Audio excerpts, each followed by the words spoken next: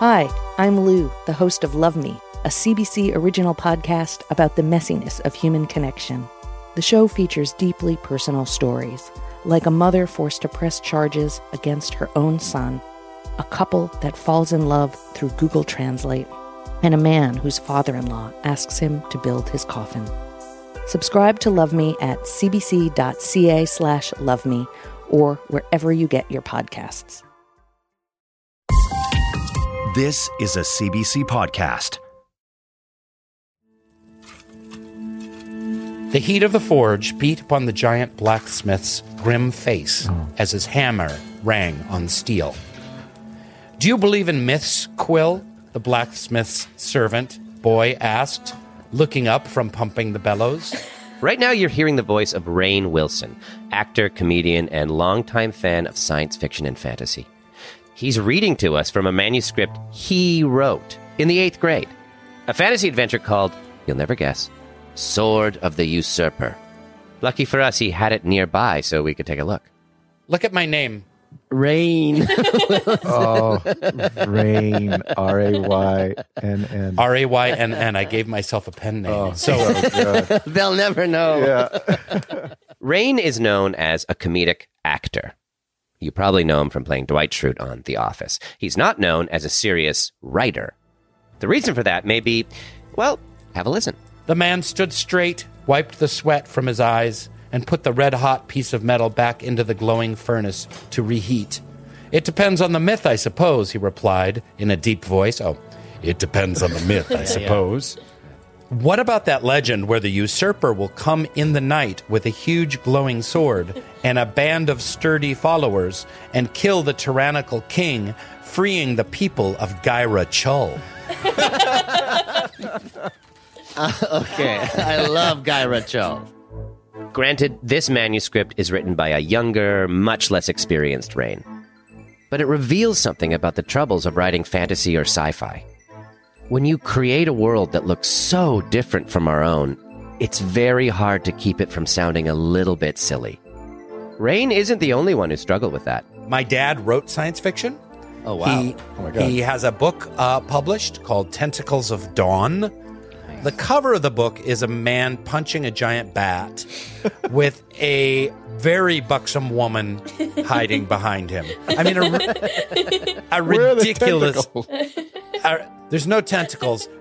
Maddy, Mark, and I are doing our best to write a serious story set in a science fiction world. Do we know what we're doing? Well, no, not really. We're all writers, but we've pretty much only ever written comedy. What we're aiming for is something like Dune or Star Trek. Something that takes itself seriously and gets away with it. What we're not aiming for is a comedy. Something that uses science fiction as a framework on which to hang a bunch of jokes. Something like Spaceballs. Yes, sir. Prepare ship for light speed. No, light speed is too slow. Light speed too slow? Yes, we're gonna have to go right to ludicrous speed. And there's another kind of comedy associated with sci-fi. The kind that tries to take itself seriously, just like we're doing, but fails so miserably that audiences can't help but laugh at it. The kind of movie people watch ironically. Think the 2000 John Travolta epic Battlefield Earth. While you were still learning how to spell your name, I was being trained to conquer galaxies. That's not what we're going for. But at this stage in the process, as we're finally getting around to actually writing the pilot, we're finding that comedy is creeping in. If we ever want our pilot to be taken seriously and succeed, we're going to have to turn down the comedy and write something truly earnest. But how? It's Let's Make a Sci-Fi, the show where 3 comedians try their absolute best to write a legit science fiction pilot.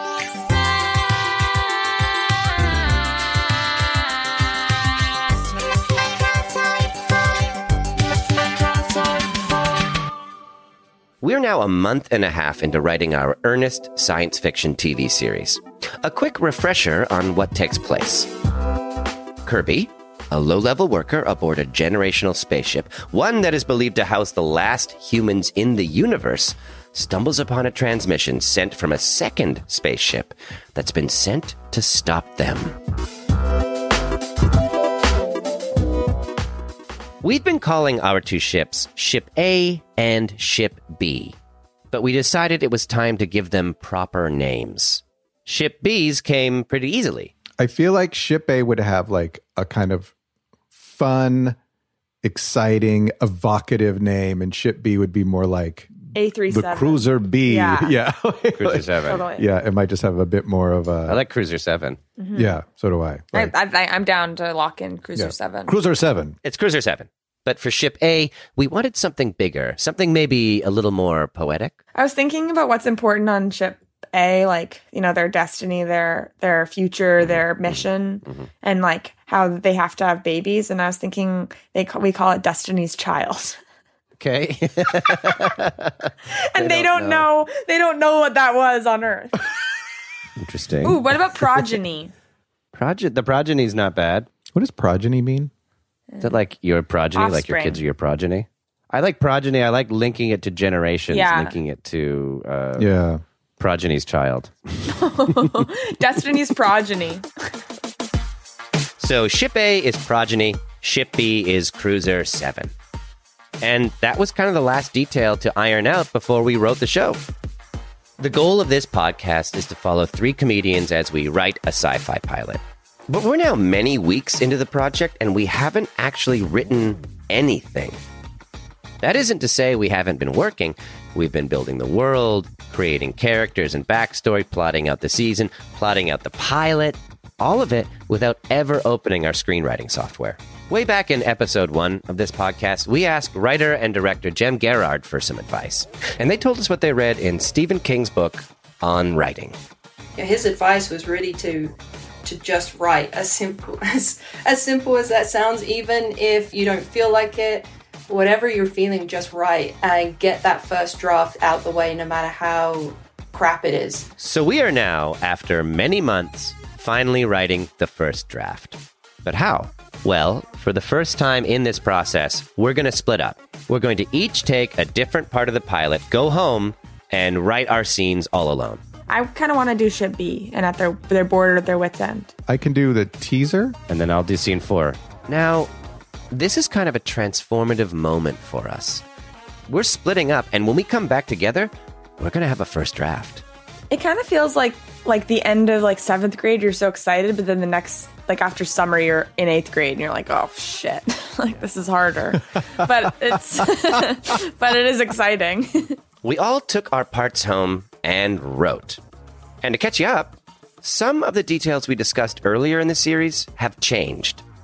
Like, you know those twin brothers that inadvertently created alcohol? Yeah, they're gone.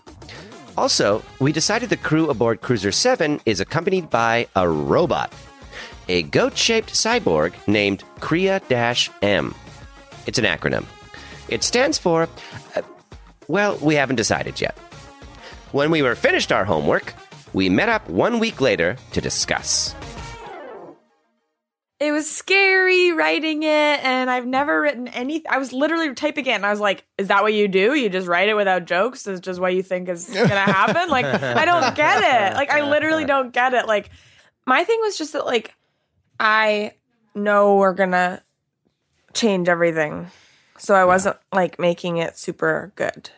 Because I couldn't. Yeah. And then we sat down and read through our first draft. All right. Are we ready?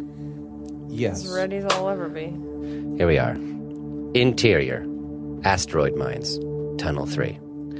We open in complete silence inside a dimly lit cave tunnel with curved, smooth walls. Strobe-like flashes of blue and red light up the cave like a dance floor as white-hot laser cutters slice into the cold interior. This is where our characters and world started to really come to life. I need a key printed. Door 242B. This is the item number. She hands a slip to Houston. Put that shit away. He pushes her hand down and glances towards the door. Do you think I can just input an order into the machine, print it up, and hand it back to you? Yeah, I know you can. I used to run this thing. That's exactly how it works. Well, not anymore. We got to meet some of the faces you'll come to love. And possibly hate.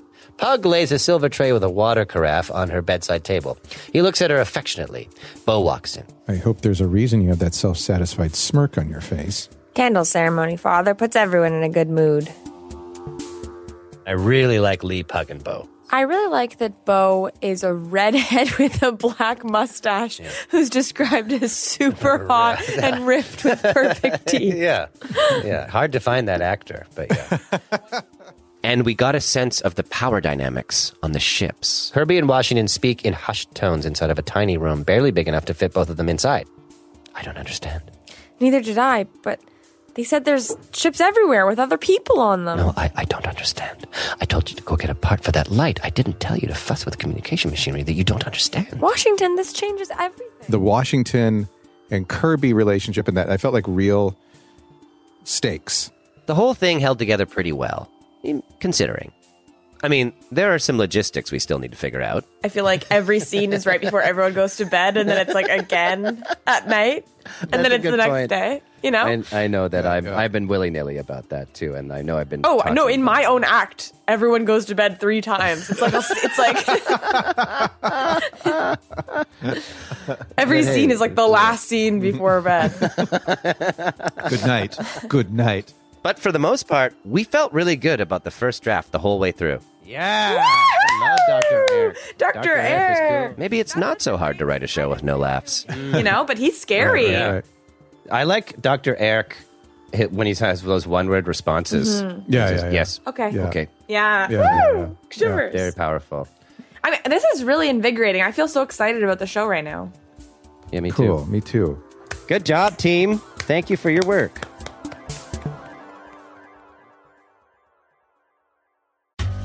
I'm Jonathan Goldstein, host of Wiretap. Each week you're invited to listen in on my telephone conversations, whether funny, sad, wistful, or even slightly strange. You never know just what you might hear on Wiretap. I knew you had a show. I just didn't think that people actually listened to it. That's the breadth of your genius, Jonathan. It's not just that you're funny, but you can be cripplingly, poignantly depressing. The Wiretap Archives, available on CBC Listen, Spotify, Apple Podcasts, and wherever you get your podcasts. So now we have a script, and we're ready to show it to someone in the industry. This is where Rainn Wilson comes in. He's already shown us his fantasy fan badge with Sword of the Usurper, but his experience with imagined worlds doesn't end there. I was fortunate. One of the very first movies I ever did, in fact, maybe the first movie I ever did, was Galaxy Quest. One of the great comedies of all time and one of the great science fiction movies 100%. Of all time. Sir, I am Lank, Senior Requisition Officer. Before we travel to the ship, please let me know if you have any requirements. Weapons, documents, personnel. Coca-Cola, do you have one of those? Rainn has had an entire career since that fateful casting. Among the notable credits on his resume, he's played a billionaire with a vendetta against giant sharks in The Meg. That was a serious man versus nature moment. And he helped revive Star Trek's beloved original series con artist, Harry Mudd, for the Discovery era. Welcome, kiddies. Make yourselves at home. I have. How the hell did you get out of that prison, Mudd? You remember my multi-legged friend, Stuart? Well, we performed a feat of magic that would make the most accomplished escape artist blush. With all of the times Rainn has played comic relief roles in science fiction and sci-fi adjacent projects, you'd be surprised to learn his formal training originally had nothing to do with playing the funny guy. My training comes from the theater, where it's kind of like, okay, what's the story you're telling? Who's the character you're playing? And then kind of what world are you in? And what's the style of the world that you're in? And ready, go. So I don't think that there is that's why I think so many great comedy actors are great dramatic actors, ultimately, because it's just about storytelling. So with his expertise in both comedy and drama, we're sure that Rainn could sniff out any unintended comedy in our pilot. He graciously agreed to read a scene with us. He took on the role of gruff Captain Donovan aboard Cruiser 7. Okay, so here we are. Interior Cruiser 7 Commissary Night. 4 non-blue humans, so that has to do with another part of the script. Four non-blue humans sit around a card table bouncing dehydrated peas into an upturned toothpaste cap in the middle of the table. This ship looks different than the one we've been on all episode. A grizzled bald man with suspenders and a pinstripe space shirt, Donovan, gets a dehydrated pea into the toothpaste cup.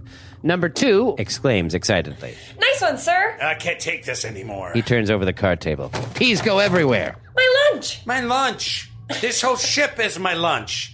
And I'm sitting here with my lunch on my lap because you people can't make contact with a ship that's 2 space inches away from our noses. It's more than 2 space inches, sir. Don't be a literalist, number 2. A civilization as far removed as theirs may have customs we can only dream of. They may not speak the language they left Earth speaking. They could have 3 heads. We don't know. I don't care if they have 4 heads. I need one of those heads to start talking to me. We put out our initial message a week ago. We can't just wait around. Well, what the hell else are we supposed to do, number 2? I was agreeing with you, sir. The chief ignores her. Where's Tom? Behind them, a young hot guy with shaggy hair and a laid-back attitude tries to duck out of view before anyone notices him. He's right there, sir. The captain spins around with purpose to see Tom. Tom?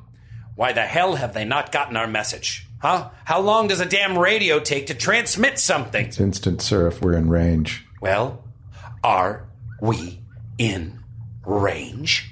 I don't know. You don't know?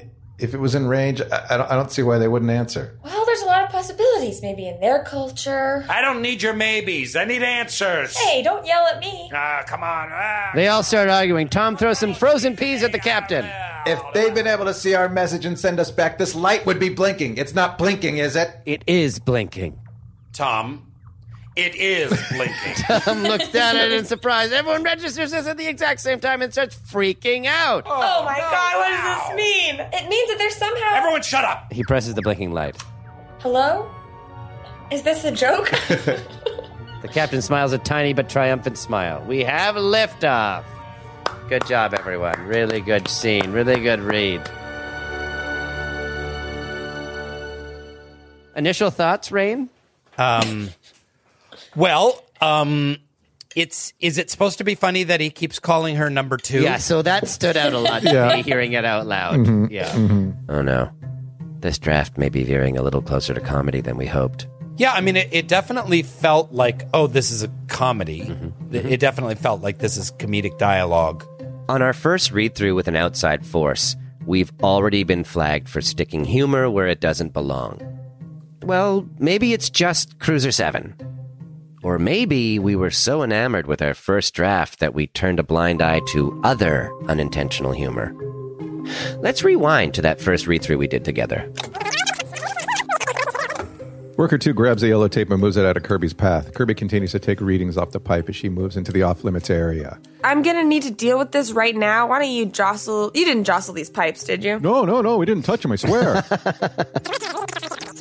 With one hand, Kirby grabs a small mallet out of her bag and begins to lightly smack the pipe above her. She smacks the pipe a couple more times. The workers stare up at the hammer, slightly confused. Is that how you fix that?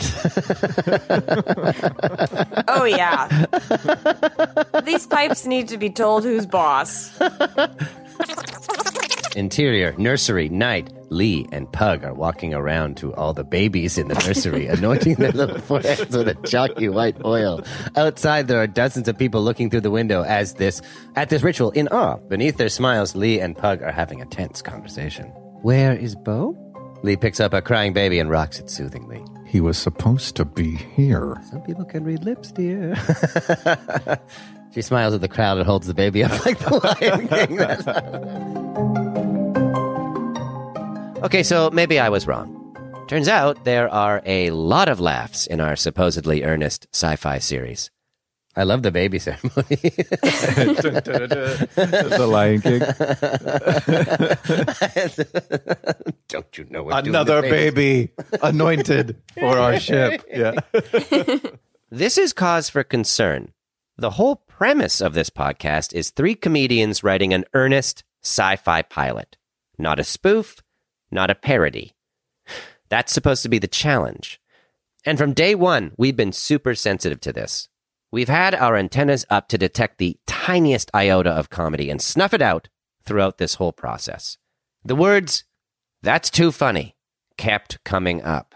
From when we were pitching ideas. Red Rover, so that Are we thinking that's too funny? Do we ruminate on that?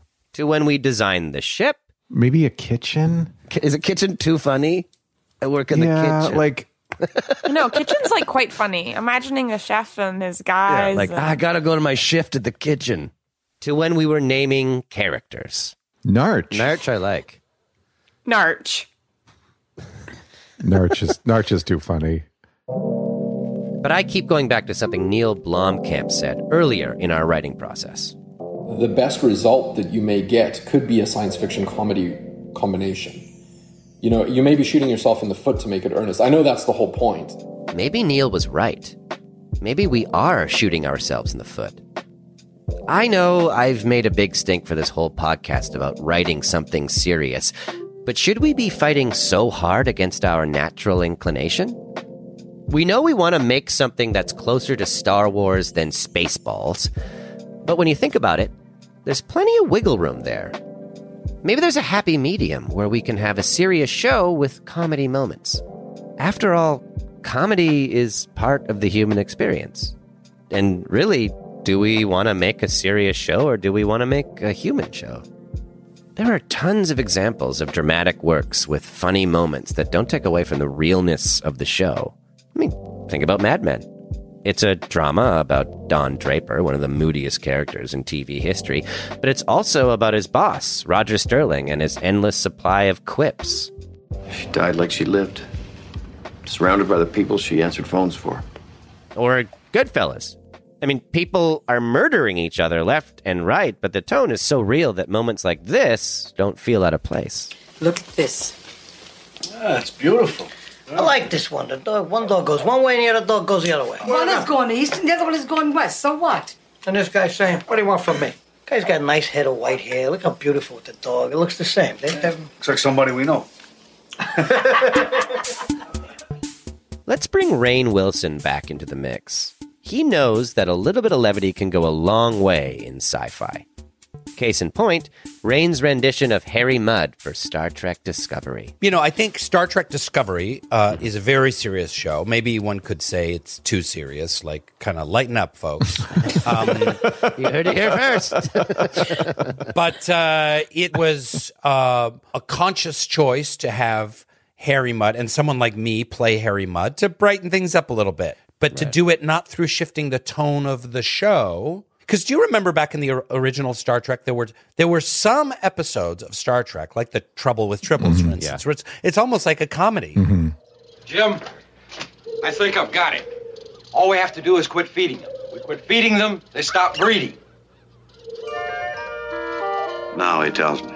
They would shift literally the tone of the episode. So they would have like the comedic episode. And then it would get back into the serious kind of Wrath of Khan type of episodes, which I think we all like better. But what Discovery did was just, we're going to bring in the occasional characters that bring in some levity to the show. And that's the role that Harry Mudd played. So he's quick-witted, he's mercurial, and he's not afraid to tell a joke, but he's also kind of dastardly. Do we want to shift gears and give into our inclinations and write a comedy sci-fi?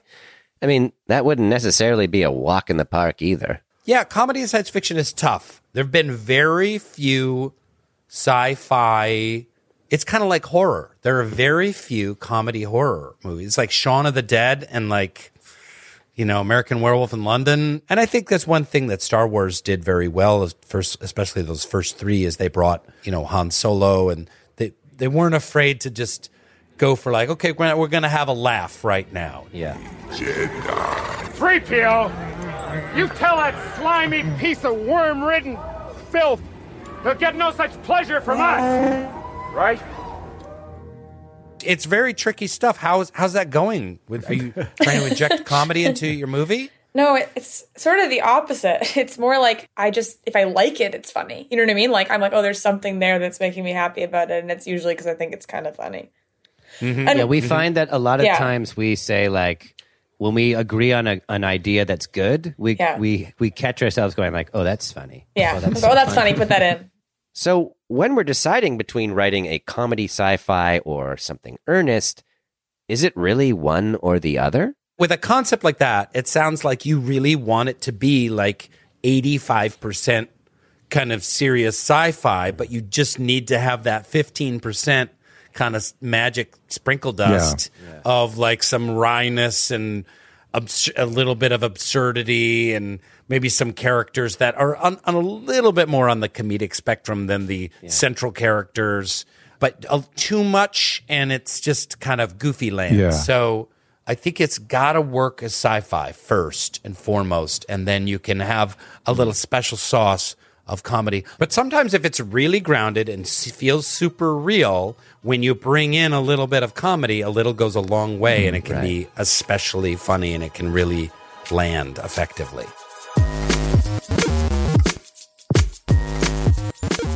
After our frank discussion with Rainn, we got together to go over our script one more time with a more critical eye. There's a lot of comedy in there, too. There's so many funny things. But, like, some of it could stay, some of it can't. You know what I mean? Like, some of it is funny because it's like, oh, this is a different culture, or this is sort of, you know, like, but there are some righteous jokes. Yeah. And you have to keep those because also, like, that's the stakes for you caring about those people, you know? Yeah. Yeah. I like jokes. Yes, everybody likes jokes, and everybody cares about a funny character. But like Rainn said, the jokes need to have purpose.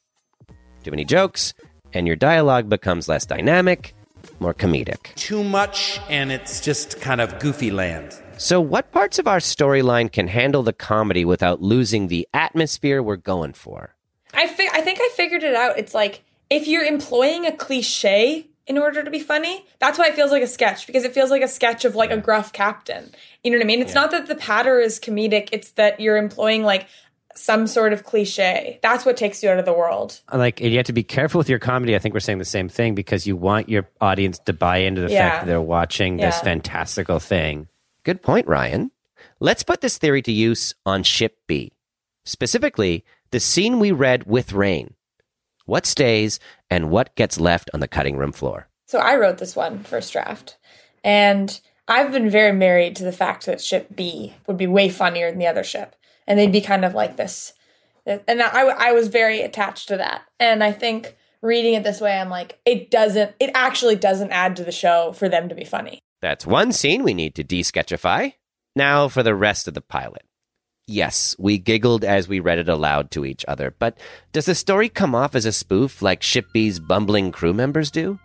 The story is a story. We didn't make a spoof in terms of like, we have like an original story. If the story is really there and we don't feel like we've done like a shitty parody annoying thing, that seems like a tone that would make sense for us. And for you to listen to this whole podcast and then listen to that at the end would be like, cool. As long as it can still earn pathos, you know, like it still has to be able to earn like, and so like too much of that can like deflate from, I think we don't deflate the stakes. I think we just need to think about tone in terms of where does the humor come from. So now we move forward with an even clearer view of our sci-fi pilot. Do we still want to try for a serious story? Yes, absolutely. We just need to keep an eye on the overall tone. Let the funny moments be funny and hope the serious moments aren't. And what we have right now doesn't need to be scrapped entirely, just fine-tuned to make sure each nugget of funny rings true in an otherwise serious adventure. We're getting very close to the end here, folks. In a couple of episodes, we're going to be reading the finished pilot with a full cast of actors. But now it's time to write the second draft of our pilot. Once again, we go our separate ways to tweak the different acts of our script, and on the next episode, we'll send our new, more earnest draft off for notes to a network executive. I think there was quite a lot of dialogue about things that I didn't quite understand yet. Let me just remember some specifics. You'll hear that next time on Let's Make a Sci-Fi.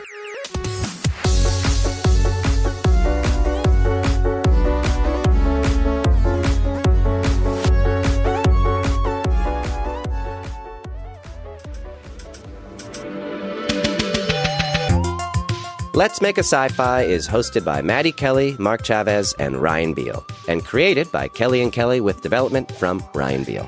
This episode is written and produced by Dave Shumka, Max Collins, and Chris Kelly. The coordinating producer is Lauren Berkovich. Jeff Turner is our senior producer, and Arif Noorani is the director of CBC Podcasts. Our theme song is by Chris Kelly. Special thanks to Rainn Wilson.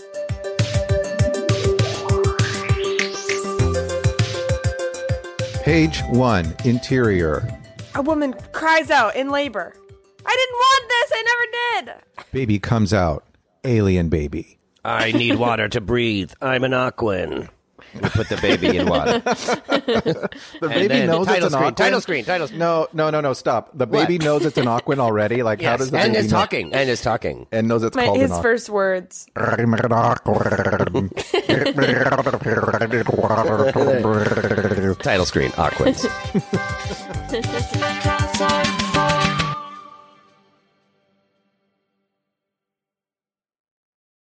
For more CBC podcasts, go to cbc.ca/podcasts.